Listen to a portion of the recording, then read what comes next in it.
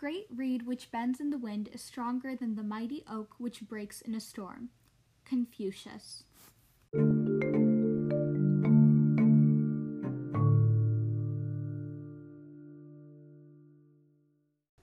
When I first heard this quote, I instantly thought about the Russian government and how rigid it is and controlling it is. It's like a mighty oak which is firm and unwielding against the desires of its people, purely acting on its own self-interest. It's interesting to think about what will happen to Russia when it experiences a storm stronger than ever.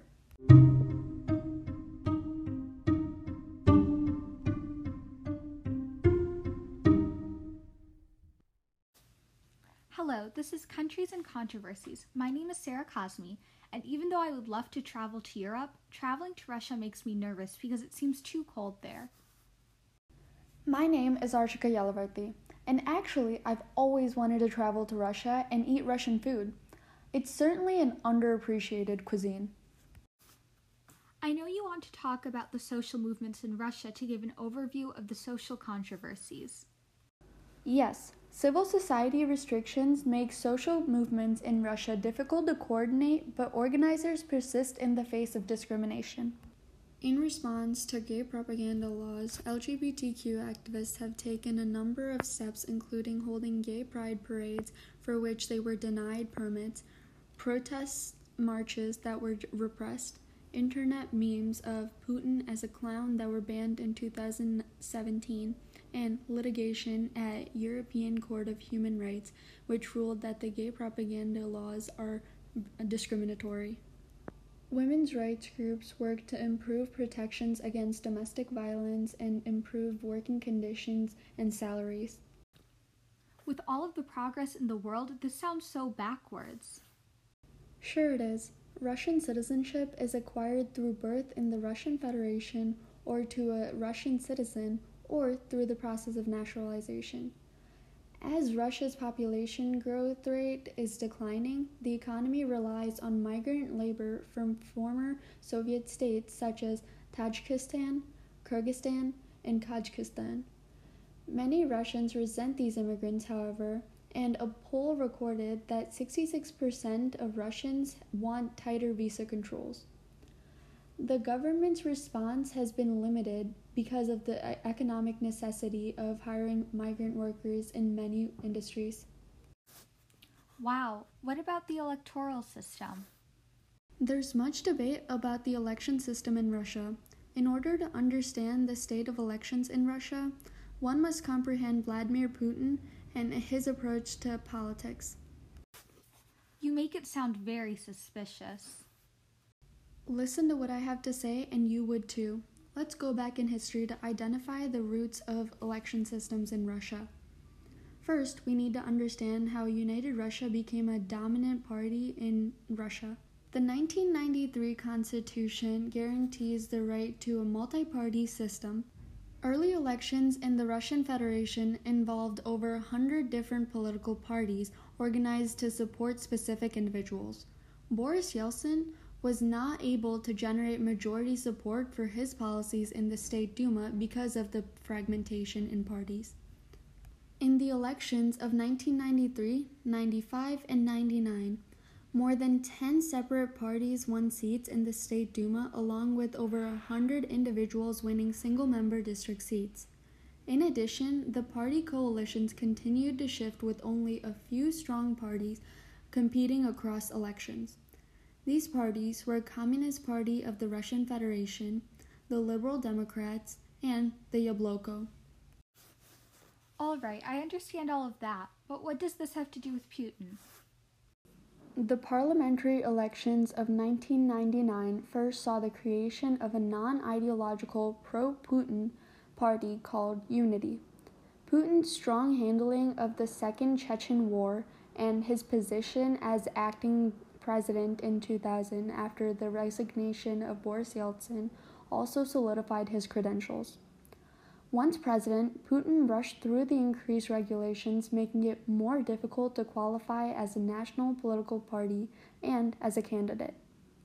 But the major electoral changes came in response to the terrorist attack on a school in Beslan after which Putin centralized power by ending the direct election of regional leaders and eliminating the SMP seats for the State Duma, replacing it with multi-member proportional representation seats with a threshold of 7% in 2007 elections. This election system resulted in United Russia winning a majority of the seats in the State Duma as the first party to do so.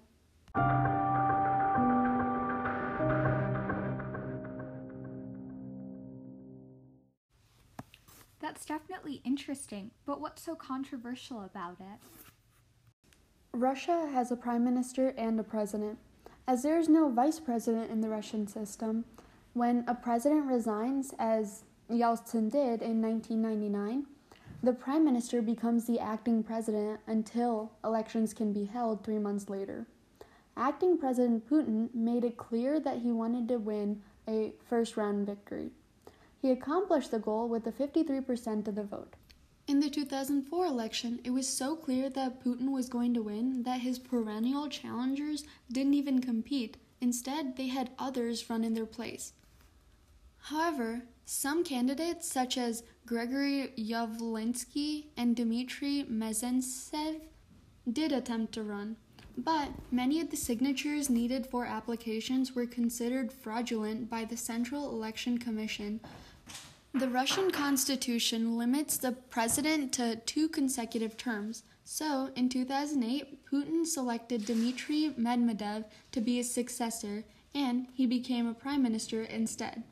While prime minister, Putin had the presidential term of office extended from 4 years to 6 years, and then announced in 2011 that he and Medvedev were going to change places, with Putin running for president for the 3rd term and Medvedev becoming prime minister. Many young urban Russians were dismayed by this announcement and voted against United Russia in the parliamentary elections held in December of 2011. But Putin's party won a majority of the seats in the Duma in a blatantly rigged election. Large protests followed the election and were suppressed for the fear of them leading to anti-government protests, uprisings, and armed rebellions.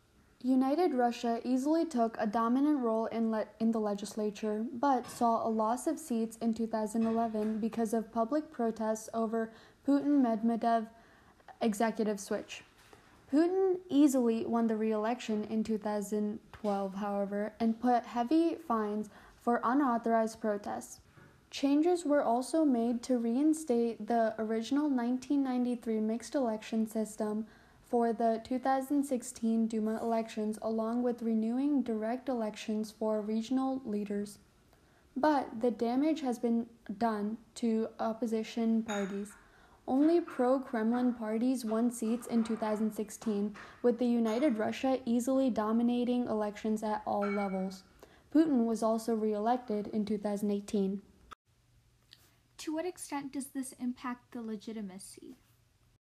Russia is an authoritarian regime. It relies on manipulation of elections, suppression of the opposition, state control of media to use it as a propaganda mouthpiece, and restrictions on NGOs as foreign agents to maintain control. The protests reduce the legitimacy of the government, but it's insignificant in the grand scheme of things. Traditional legitimacy in Russia has frequently been found in the support of a strong leader. Consistently in polls, Russians select Putin and Stalin as the most outstanding people in world history. In addition, Putin has closely associated himself with Russian Orthodox Patriarch Kirill to gain national legitimacy and to develop a charismatic cult of personality about his leadership. Putin also relies on rational legal legitimacy as the constitutionally elected president of Russia. He even abided by its 2-term limit by becoming prime minister from 2008 to 2012. The fact that Putin retained his control on power, even when he was not president, however, is reflective of the arbitrary nature of his regime. Earlier, you mentioned rigged elections. Could you elaborate on that? Yes, there's limited political participation in Russia as citizens have low political efficacy in their ability to remove elected officials by voting. In 2016 Duma elections, voter turnout was 47%, down from an average of 65%. As elites enable a corrupt patron-client system of governance, average Russians don't feel to participate politically. The government mobilizes pro-government rallies and organizes pro-government youth groups to present the illusion of a participatory democracy. Anti-government protests are well organized by using social media tools, but activists such as blogger Alexei Navalny and his anti-corruption foundation face arrest and repression. A campaign in March 2017 by Navalny to attack the corruption of Prime Minister Medvedev with a video in YouTube resulted in mass protests across Russia, the largest since the election protests of 2011 and 12. Many of the participants were under 25 and many were arrested. These protests are put down with force. In 2019, police used force and detained over 1,400 protesters in Moscow who demonstrated against the rejection of government by government authorities of opposition candidates for local elections. Yup, I was just going to talk about that. Alexei Navalny has been causing a commotion in Russia recently. Navalny is a blogger turned politician. He rose to prominence thanks to his blog on which he exposed corruption by Russian officials. According to Politico, his anti-corruption foundation also published reports on high-level misconduct, and he later broadened his audience by starting a YouTube channel, which has more than 4 million subscribers. Among the subjects of his investigations were very prominent members of the Russian government, and these social media accounts are also especially popular with younger people. He's one of those older people who can still speak with teenagers in a way that connects. So is he pretty much a very outspoken journalist then? Not really. I would say more like an activist with some political ambitions. CNN described how he joined the Yabloko, or the Russian United Democratic Party. He was later kicked out of that party due to his nationalistic ideologies. After that, he launched the National Russian Liberation Movement, which emphasized anti-immigration sentiments greatly. It was during this time especially that he started to use his social media accounts to expose corruption of those in the Russian government, who he called crooks and criminals. The Daily Free Press describes how one of his most popular videos exposed Putin's palace, a luxurious estate near the Black Sea which costed billions of dollars, and was allegedly bought by Putin's rich associates with bribe money. It reached millions of views on YouTube. I can't imagine that this made the Russian government happy. You would be absolutely right. The Russian government is known for its tight control over the press. It hates it when anyone or any media source speaks negatively about the Russian government to its people. And as the Russian government is a non-democratic regime, it puts a lot of emphasis on control as a way to ensure that people don't challenge them. If you don't inform people of the wrongdoings of the government, they won't even be aware of anything going wrong. And if they are unaware of anything going wrong, then they won't protest, complain, or make a scene. So Navalny bringing light to the government corruption in Russia was obviously not something that would put him in Putin's or the Russian government's good books.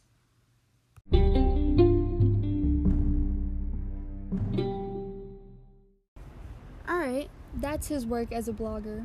What about his work as an activist? Navalny has organized lots of protests. The New Yorker described how some 6,000 people came out in central Moscow to protest suspected fraud in the parliamentary elections, and the authorities rounded up almost 300 people, and among them was Navalny. In response to the arrest, hundreds of people protested through the night in front of one of the police precincts, where it was rumored Navalny was being held. They were trying to force the police to let his lawyer in to see them.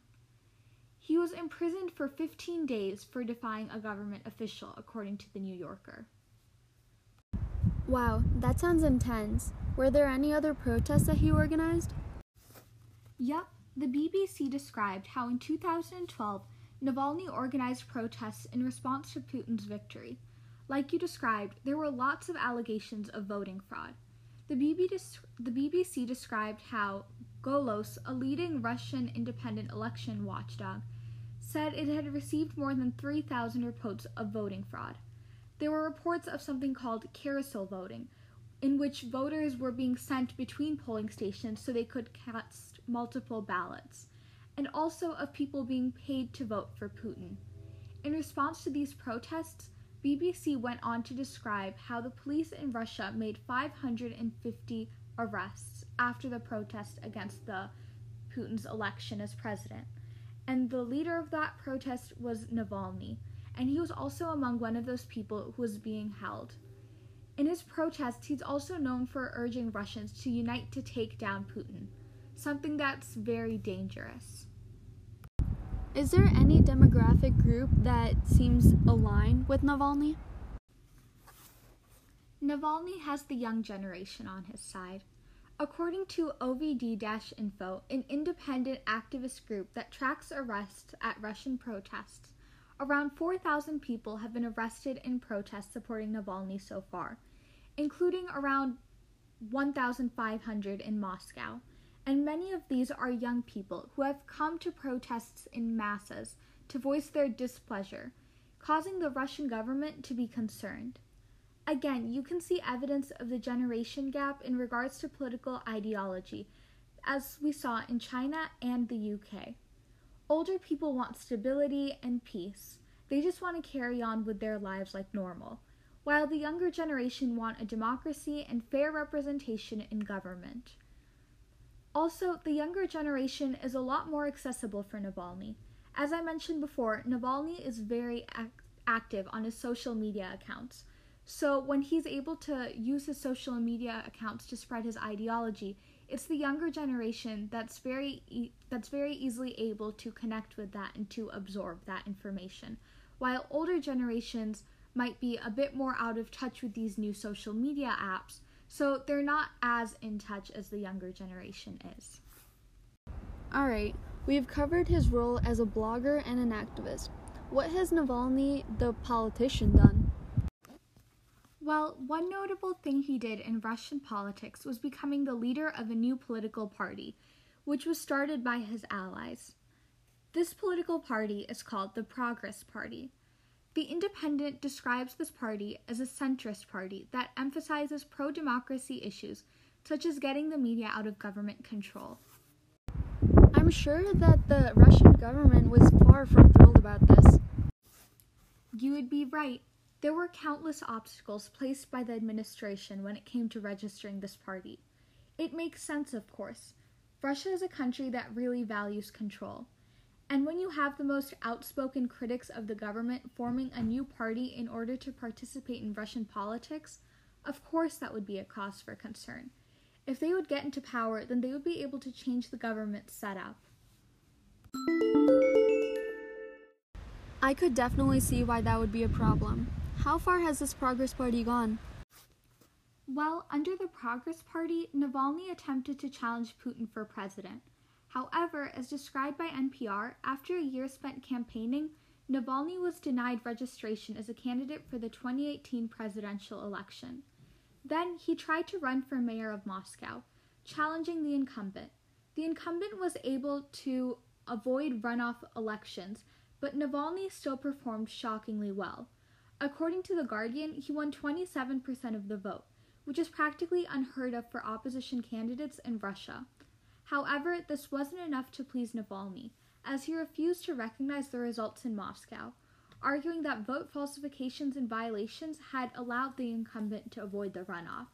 Now, even though Navalny didn't win, this was still very, very much a big deal for him, because this election for Moscow's mayor did put him in the spotlight even more. Even more people were paying attention to what he was saying and to his difficulties and to his complaints against the Russian government. I've been seeing a lot about Navalny on the news. What's going on with him recently? Wasn't he jailed and poisoned? Oh my goodness, Navalny has been jailed almost a dozen times by now. We could possibly have an entire episode based on that. But just to keep it brief, I think it'd be a good idea to focus on two instances in which Navalny was imprisoned. In 2014, Navalny was convicted of financial crimes. The Guardian describes how both Alexei Navalny and his brother Oleg were found guilty of stealing 30 million rubles from the French cosmetics company Yves Rocher. The court gave Alexei a suspended sentence for fraud. His brother Oleg was jailed for 3.5 years for the same offense. Now, his most recent arrest was due to him breaking the house arrest for the previous sentence that I mentioned. This was just a few months ago. It happened as soon as Navalny returned to Russia last month after surviving a suspected assassination attempt by the Russian government late August with poison. The Guardian described how the Russian prison officials had said that while Navalny recovered in Germany, they would seek to jail him for violating parole in the 2014 case in order to keep the critic in exile. But still, Navalny returned in order to pursue his agenda.